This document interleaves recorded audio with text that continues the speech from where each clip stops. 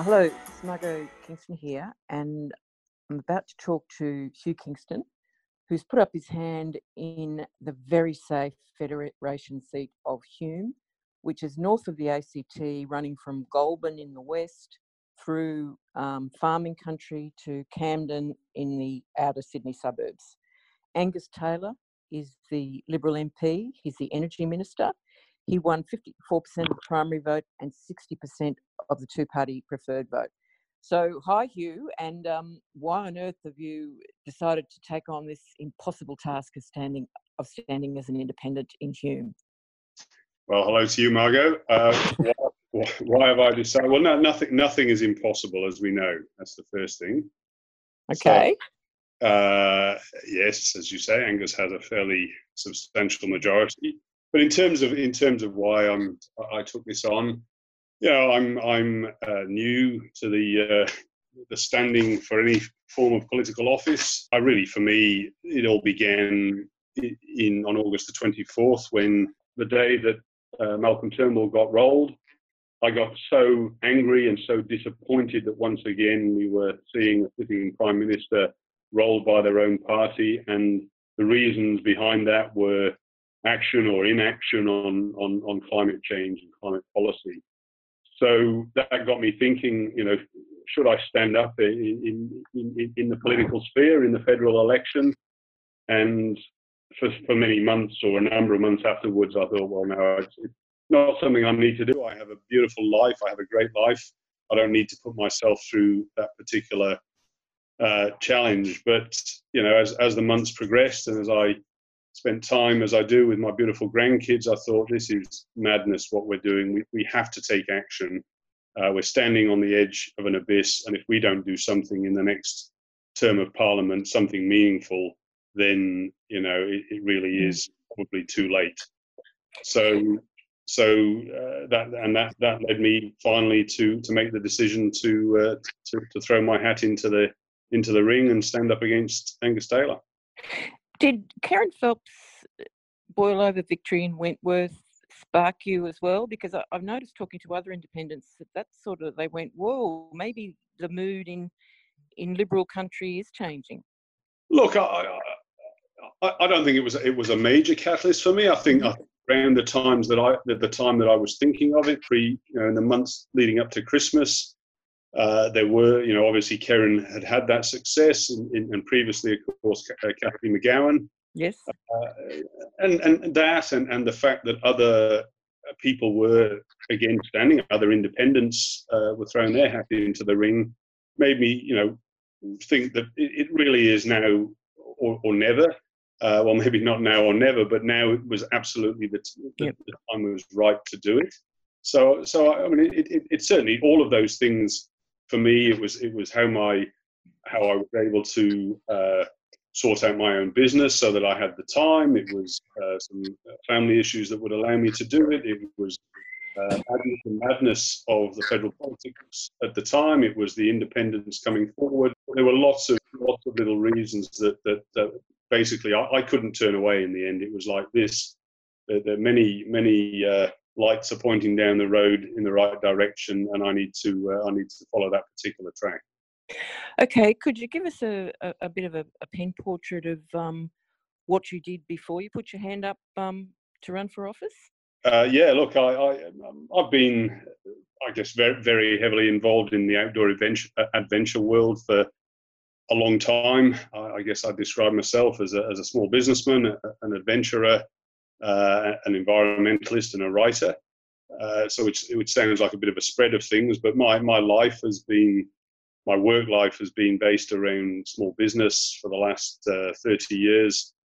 I've run a business that included 20 years of running fairly big events, mainly cycling and running events around regional New South Wales, a tour company running adventure tours in Australia and overseas, and also a lot of personal expeditions and journeys that have taken me to many wonderful parts of the world, but also taken me 25,000 kilometres around Australia by bike and foot and kayak and ski in a series of journeys to explore my adopted country. And along the way, I've also had a a bike shop and a cafe and so on. So, a small businessman with a particular love for the environment and the outdoors is where I come from. Just to interpose, I assume you've fixed up your citizenship issues? I have fixed up my citizenship issues. I was very relieved to receive a letter from the UK Home Office about a month ago confirming that after 55 years I was no longer wanted or required as a British citizen. So yeah, it was a nervous time because, of course, putting the application in at a time when Brexit is creating all sorts of nightmares over there was quite a nervous thing. But yes, I'm an Australian citizen as I have been for the best part of 25 years now, and I don't have dual citizenship. Well, my point of view on that is that you've really made a big sacrifice to stand. So it's proof of your absolute commitment. I mean, just on that, I mean, it was a big commitment for me to make. I mean, obviously, a lot of my life and work takes me traveling, so it's handy to have 2 passports. Well, I just as a side issue, the new nomination form that has the Section 44 checklist on it is an absolute appalling piece of work. I'm not sure who drafted it and how it came to be, but I challenge anybody with multiple PhDs to be able to work out the new nomination form, which we're all having to fill out. But certainly I'm in the clear now. Okay, so tell us about the scale of your operation, how you put your campaign together, and how you're funding it. Yeah, look, I made the final decision to stand in the middle of January. I actually made it in a hotel bedroom in southern India, where I was speaking at a conference, and that was when I finally decided. So I got back to Hume, back to Bundanoon, back to Australia in early February, and I put out a message to a fairly smallish number of friends and colleagues to say, this is what I'm about to do. This is my next challenge. And a number of people got in touch from that, and we started from then, from early February, building a team. And we're absolutely grassroots. This is the people who have been working with me have generally never been involved in a political campaign before.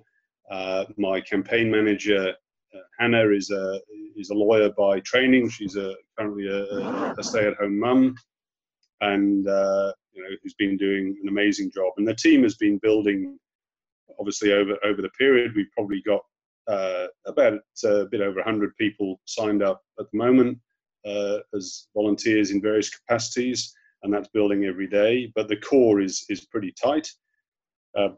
From a financial perspective, again, linking rags and oil to put a few dollars together. It's primarily small donations from people, in Hume and elsewhere, who are just very keen to support, this particular challenge that I've taken on. So we don't have a lot of money. We're getting by, but it is, as I'm realizing, and perhaps I hadn't quite realized when I took this on, it is a bit of a money game. More money you have, I have to get somehow my face and my name out to 107,000 people, and yes, Hume, whilst not being large in comparison to some other federal seats in Australia, is, I think, in some ways quite unique in New South Wales as being essentially butting hard up against the southwestern suburbs of Sydney. And the real growth zone in the city of Sydney, and then running out to very much rural farming country in Burrawa and Crookwell, and down towards Canberra. So it's a very mixed seat, very different challenges, I think, faced by people in parts of that seat. So it does cost to get, as I say, my name and my face known around those, whether it's by signage, by advertising, by print work. So an independent, I think, always starts off on the back foot from that. Oh yeah. Just working with in Cowper, he's trying to pull together the money to do a mail out to every home, Yep. and that's going to cost about 20 grand. Have you got anything like that money, or do you need support to be able to have that one-off high to voters? We need the support to do something like that. I mean, I think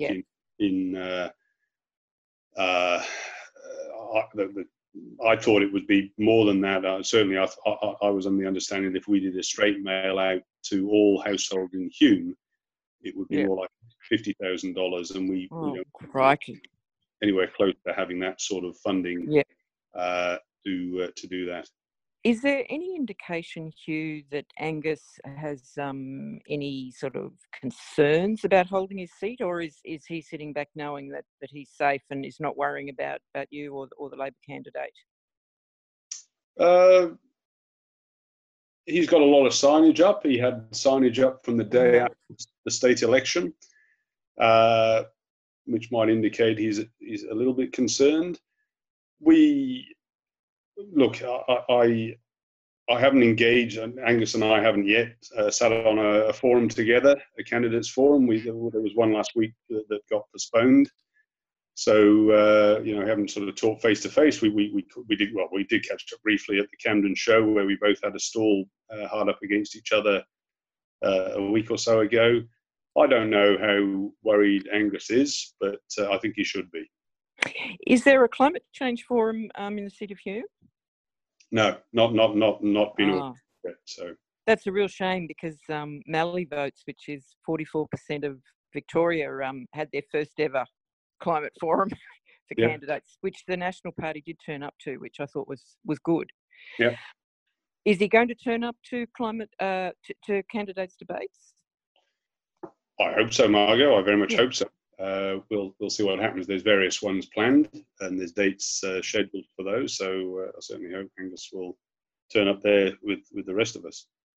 So, as an adventurer, I thought you did a pretty adventurous thing recently. You went down, I think, to the second last day of Parliament and actually rode your bicycle across the lawns with a pork barrel on it, which got in the shot with Scott Morrison. So tell us about that stunt and how it went. Look, the idea of having a pork barrel, a wine barrel painted up with pink pigs had been with me for a month or two, and it was a bit of an effort to get the whole thing together and to find a bicycle that you could pedal with a 40-kilogram pork barrel on it. So, look, and obviously the background to that is that independents don't have the ability to pork barrel in the same way as sitting members. So the best that I could do was take this pork barrel, this wine barrel around with me, and hand out packets of pork scratchings around the electorate, and chat to the locals. And I made the decision that it would be perfect to launch the barrel at the ultimate pork barreling, which was a budget that was brought forward a month to set out their pork barreling agenda ahead of the election. And it just worked out well. We were there to get some photos, get some film of me at Parliament House with the pork barrel, to talk to a few of the media. And it just worked out perfectly that the Prime Minister was giving his post-budget speech on morning television, and I was in the background there peddling the pork barrel behind Scott Morrison. It's a bit of fun. I always try and have a lot of fun in the events that we used to run and everything else I do. And whilst politics is a very serious business, and more serious, I think, now than possibly ever before, outside of wartime.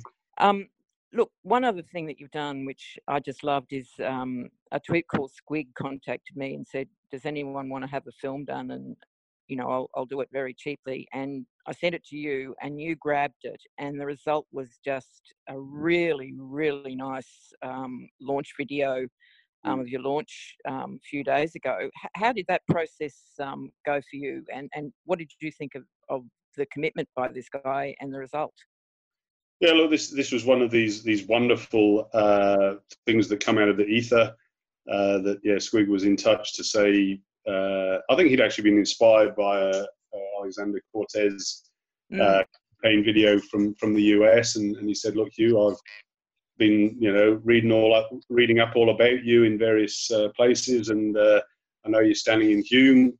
I'd really like to make a film for you."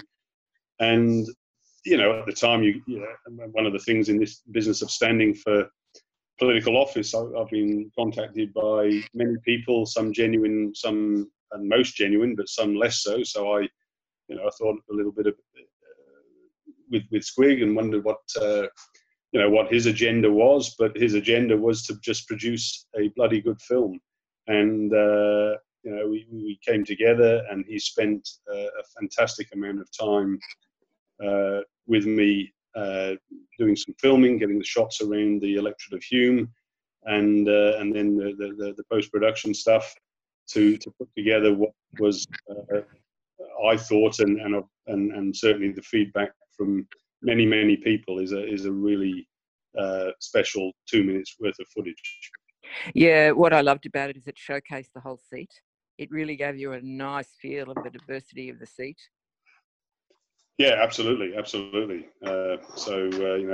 the towns through to the wind farms and the farms and the small businesses, it was a great piece of work.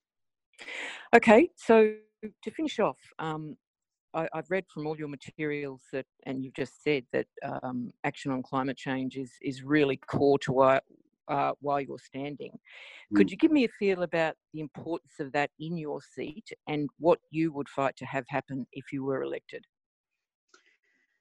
Yeah, look, I've been, since I announced, which is probably about 5 or 6 weeks ago now, I've been going around the seat of Hume, and I've been, I guess I shouldn't be, but I have been pleasantly surprised at how front and centre the issue of climate change and global warming is. And that ranges from the people in the towns, which you might expect, but very much the people on the land, and a lot of farmers who are really worried about climate change, that they've taken steps over the last 10 or 20 years to try and drought-proof their farms, but they're sort of running out of ideas. So I've been pleasantly pleased that what I'm very much standing for is something that the people of Hume are obviously concerned about.